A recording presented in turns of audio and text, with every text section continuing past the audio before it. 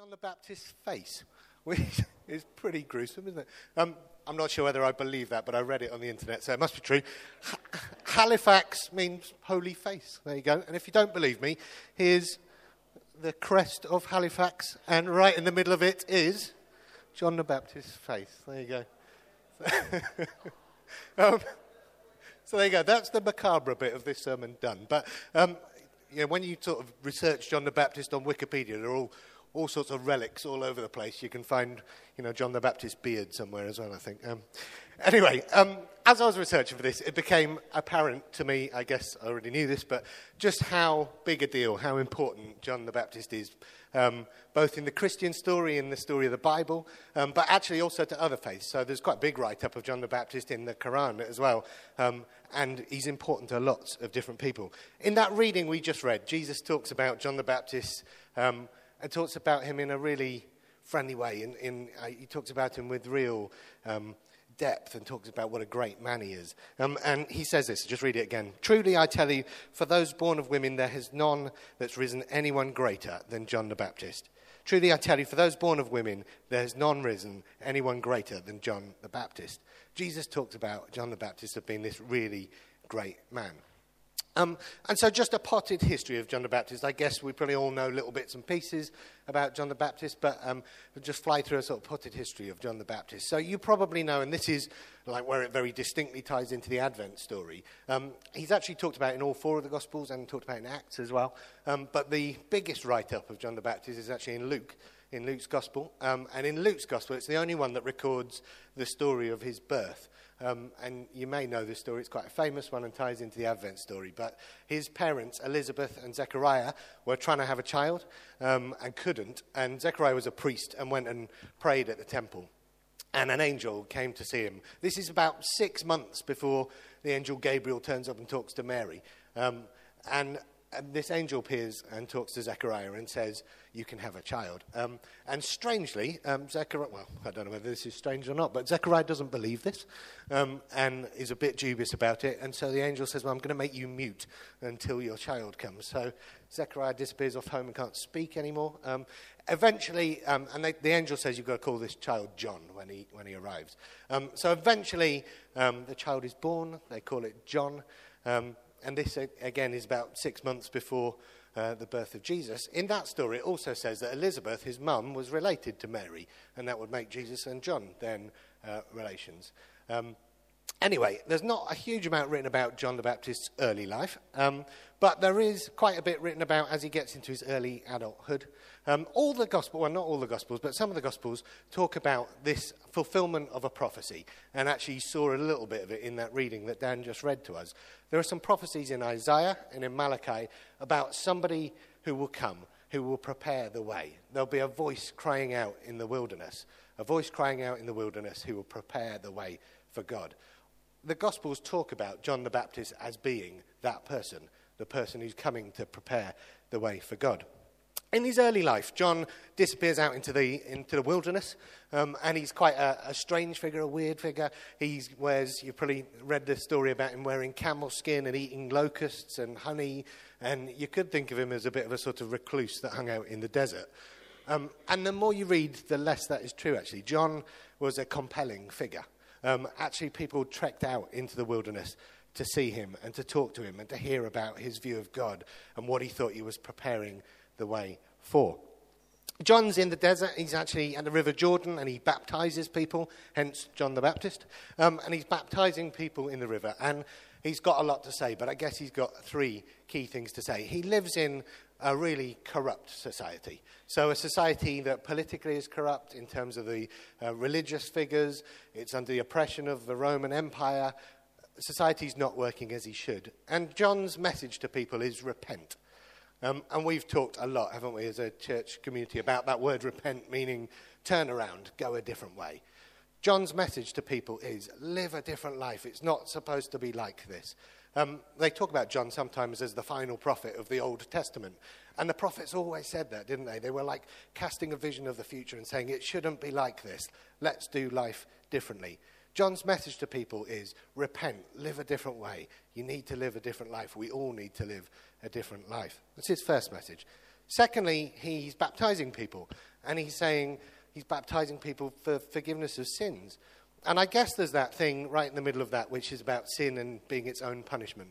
And it all ties together in my mind, that John is saying, live a different way. You've got to live a different way. Actually, the things you do, there will be consequences for. Things will catch up with you unless you turn around and live a different way. And then thirdly, John is really humble. He knows that he's not the star player here. He knows that this isn't about him. And he constantly says to people, it's not about me. I'm not the person. I'm preparing the way for somebody greater than me who's going to come. Actually, in a different bit of the Bible, it says that he knows that there's somebody coming who he's not fit to tie the sandals of.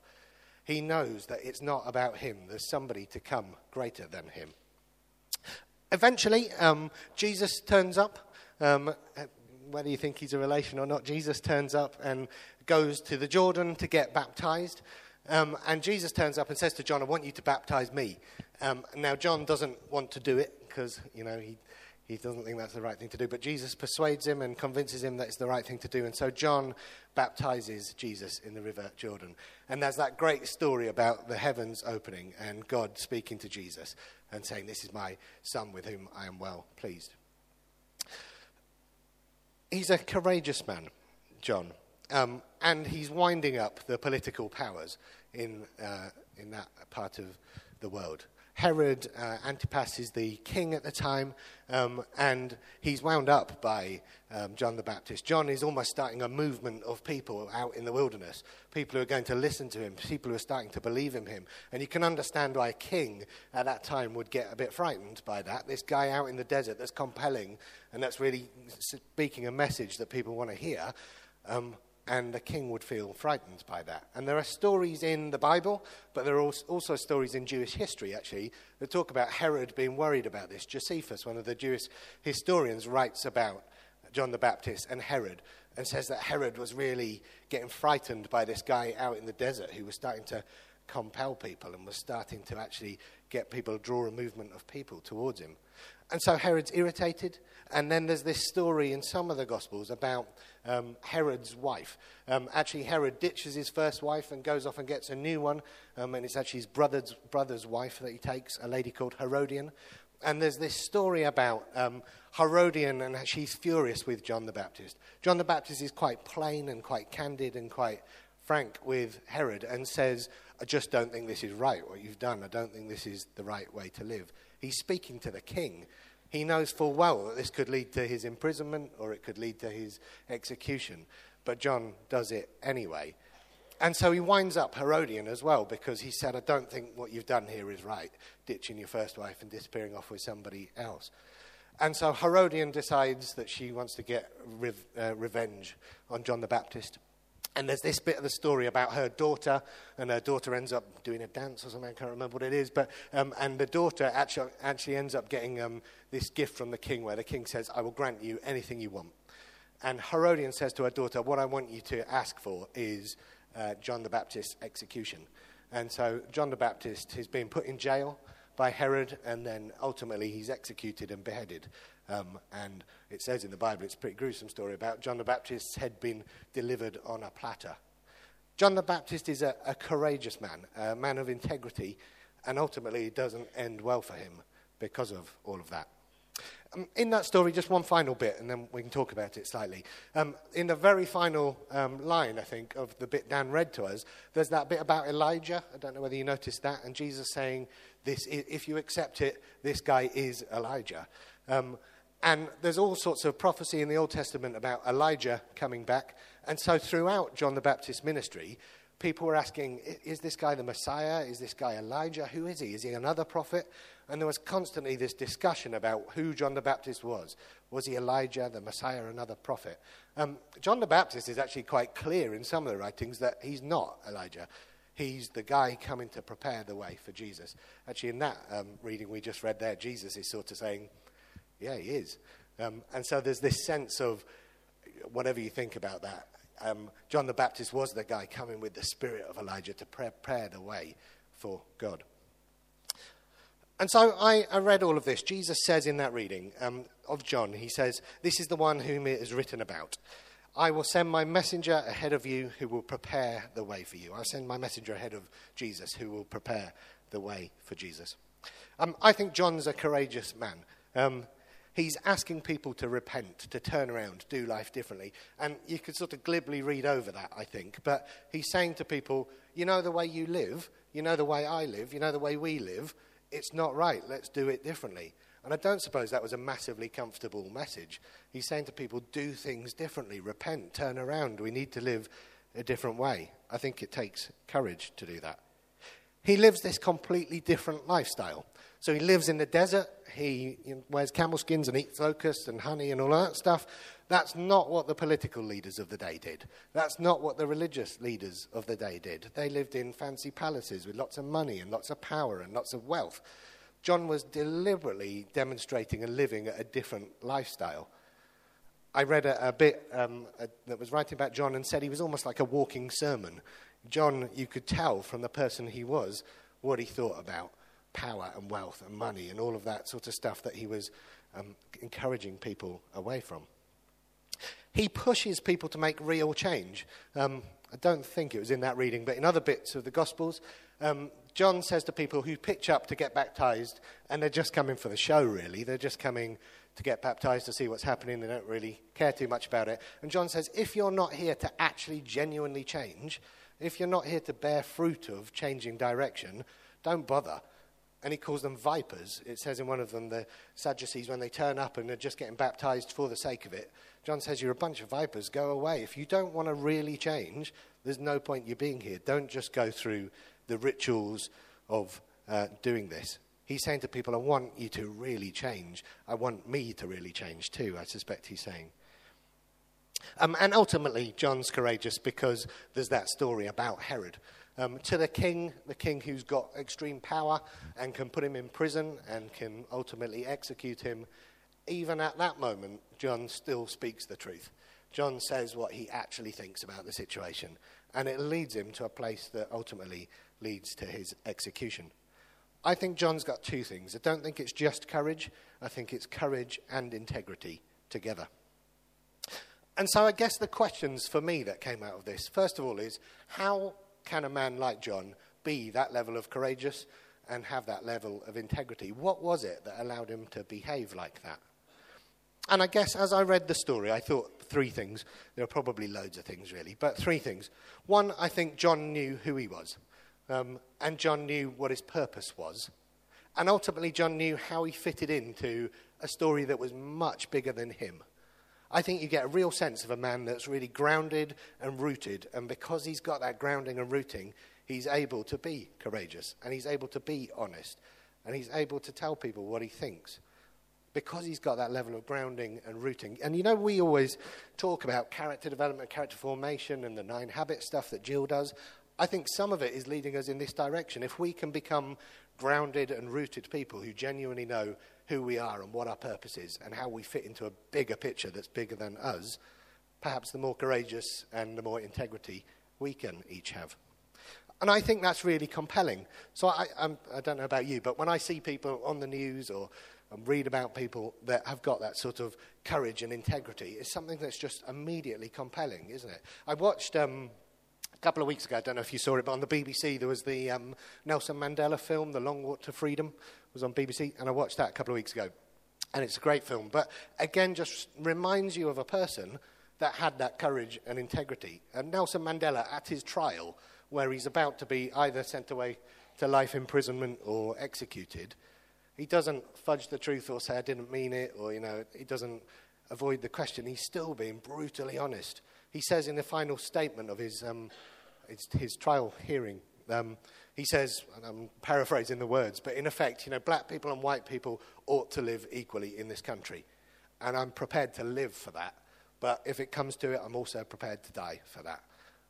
Even at the point where he knew he could be sent away for the rest of his life or killed, he's still telling the truth. And I think it's just smacks of a man that knows who he is and why he's here. When he comes out of prison, and many years later, and there's all the communal violence in the street, in the film there's this little clip of him going on the telly and saying, this isn't the way we should be doing it.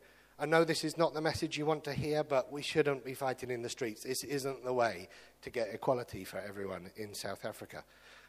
And another guy, same place, same story really, but Desmond Tutu. Again, you've probably seen hundreds of video clips of Desmond Tutu, who's a man you know full well is going to tell you the truth, don't you?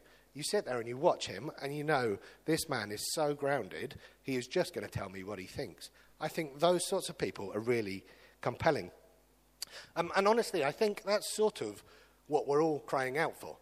I think some of the political things that have happened in this country and in the States over the last year, much longer than that, I guess, but certainly in this year, are about that. We're looking for people that are courageous and honest. And I think sometimes we've gone for courageous over integrity, and sometimes we've found courageous people but not courageous people with integrity. But we're looking for that realness, aren't we, the whole time? I think it's a really compelling thing. I think ultimately this is the job of the church. So all of those bits of the gospel said a voice crying out in the wilderness, a voice crying out for justice, a voice crying out, preparing the way. I think that is the job of each of us individually and the job of the church. And I think sometimes we've forgotten that, individually and corporately. I think sometimes the church has forgotten who we are, what our purpose is, and how our purpose fits into a bigger, broader story than us. I think sometimes the church has forgotten that its job is to be a voice crying out in the wilderness for justice, a voice that's preparing the way for the kingdom of God. I've been involved in so many conversations whilst working at Oasis, both within Oasis and with people outside of Oasis, and conversations where the church has forgotten that that's its job. And we've got lost in the politics of how the church operates, or we've got lost in our ecclesiology of church needs to happen like this, and it's got to have 10 members, and it's got to meet at these particular times. Or sometimes we've got frightened. So, both within Oasis and without, conversations about, well, can we say this now? Or actually, maybe we'll get into trouble. Maybe we should come back to this in a few years. Conversations where sometimes we've worried, again, within Oasis and without, about money as the church. Perhaps if we say these things, we won't get as much, we won't be able to operate because of the money we've got. I think that is the church forgetting its job. We're the voice crying out in the wilderness for justice. And I think sometimes we've got lost in those conversations. So here's just some examples. Where has the church been? And I know individually churches and people in churches have done things about these things, but where has the church been in the Syrian refugee crisis? Why is the church not standing up corporately and saying, this is wrong, repent, we've got to do life differently, we've got to have life a different way? Where has the church corporately been when we've seen the Calais camp being closed down and those children being brought to the UK, speaking up and saying, as the church, we think this isn't right, we need to do life differently? Where has the church been in the US election? Why isn't the church saying misogyny and xenophobia are not right? Repent, we need to do life differently. In fact, some of the church almost says the complete opposite of that, which is these things are not so bad, don't worry about it. Where is the church on climate change, standing up and being a voice in the wilderness, saying this is not right? I think we've got two responses to all of that, and I think we probably corporately can fall into both of these traps. One is that we become a bit of an echo chamber where we all moan about those things and complain about it. We can tell there's injustice there, and our response to that is to talk to people who all think the same thing and just, moan about it a bit. We write a brilliantly worded Facebook post or a 140 characters tweet that says something profound about it, but actually we're just talking to our friends, and actually our response to that, there's this clicktivism thing, isn't there, about, our response to that is a click rather than actually doing too much about it. We all talk to ourselves about things we already all agree with. Or the other option, I think, is sometimes we say, well, let's forget the big picture. Our response should be just local. Let's get involved locally. Let's do something local. Let's actually respond to some of these challenges locally. I think that's fantastic, and I'm not knocking that in the slightest. But I think there's a slightly different way, which is we need to get involved locally, we need to get involved nationally, we need to get involved globally, and we need to amplify that stuff to actually have influence, to be the voice of the church crying out in the wilderness. In our 5 I's that we've talked about over the last few weeks, I think that's why we talk about involvement and influence. influence through service. So this is not about power influence, this is about service influence. But I think as the church, we're supposed to be involved and then amplify that message to actually be the voice crying out in the wilderness. Again, I read this good passage about John the Baptist. And it said, ultimately, we're called to be the practitioners of the gospel, not the people who articulate the gospel, speak the gospel. We're supposed to be the practitioners of the gospel. In that reading, I think the best bit, for me, the best bit of that reading is the bit where Jesus says, John the Baptist is a great man, yada, yada, yada. But then he goes on to say, anybody who's involved in building the kingdom of God, even the least of these people, can do greater things than John. He says, John the Baptist was absolutely fantastic, but anybody who's involved in building the kingdom of God can do greater things than John. And I think that's fantastic. There's a bit in John's story where he's been put in prison and he sends his disciples off to see Jesus. I think we even read it. Sends his disciples off to see Jesus. And the disciples of John go and see Jesus and say, are you really the Messiah? Are you really the Messiah? Because if you're not, we need to look for somebody else. And I think maybe even at that moment, John, a bit like the disciples of Jesus, perhaps he's expecting somebody to come and be the sort of military ruler, to take over, to kick the Romans out, to actually be this Messiah that comes and uses his power and authority to take over. I think even at that moment, perhaps John thinks that. And I think in the passage that we just read, Jesus is saying, you can be greater than John. You can do bigger things than John because you know me. You know what I've done. You know my revolution is not about power and might and kicking people out. My revolution is about all the things that he described, which were peace, patience, kindness, self-control, love. Jesus is saying you can do greater things because you actually know the end of the story. You know what my revolution is really about. And I think that is such a fantastic challenge for us all, isn't it? John was this great man, and Jesus is saying to us, you know what I'm about. You can do even greater things. Finally, I guess I was just thinking, if John came to our church, and next week John was speaking at our church, a man who's courageous and got this integrity, courageous and integrity, what would he say to us? What would he actually pitch up and say to us, honestly? And I think he might give us some encouragement, but I think he might also have some blunt things to say to us too, some straightforward things to say to us, some plain things to say to us. And this is to me and to all of us, I think. But I think he might say to us, don't get too comfortable. Don't get too resting on your laurels. Don't get too self-satisfied. You might be the community church that's inclusive, but don't get too comfortable. There's a big wide world out there that's in pain, and there's so much more to do. He might well say to us, good start, but it really only is the start. There's a big wide world out there, and you've got to get involved in it. He might say, remember, just like he said to the people he baptized, remember that this really takes change. Don't just turn up and go through the motions. Like, if you're going to say these things and sing these things and pray about these things, you've got to actually turn it into some fruit and change. He might actually say to us, good start, but remember to continually repent, continually turn around, continually make sure you're heading in the right direction. I think, to finish, and I think I've said this a few times, but the job of the church is to be that voice crying out in the wilderness. I think it's our job individually. I think it's our job corporately in this room. I think it's the job of the church. And I think sometimes we can forget that job and get too lost in the politics of life and being diplomatic and making sure that we're, not losing money and all of that sort of stuff. I think our job, at the moment the church forgets that job, I think the church is lost. I think our job is to call out in the wilderness. I'm going to stop there.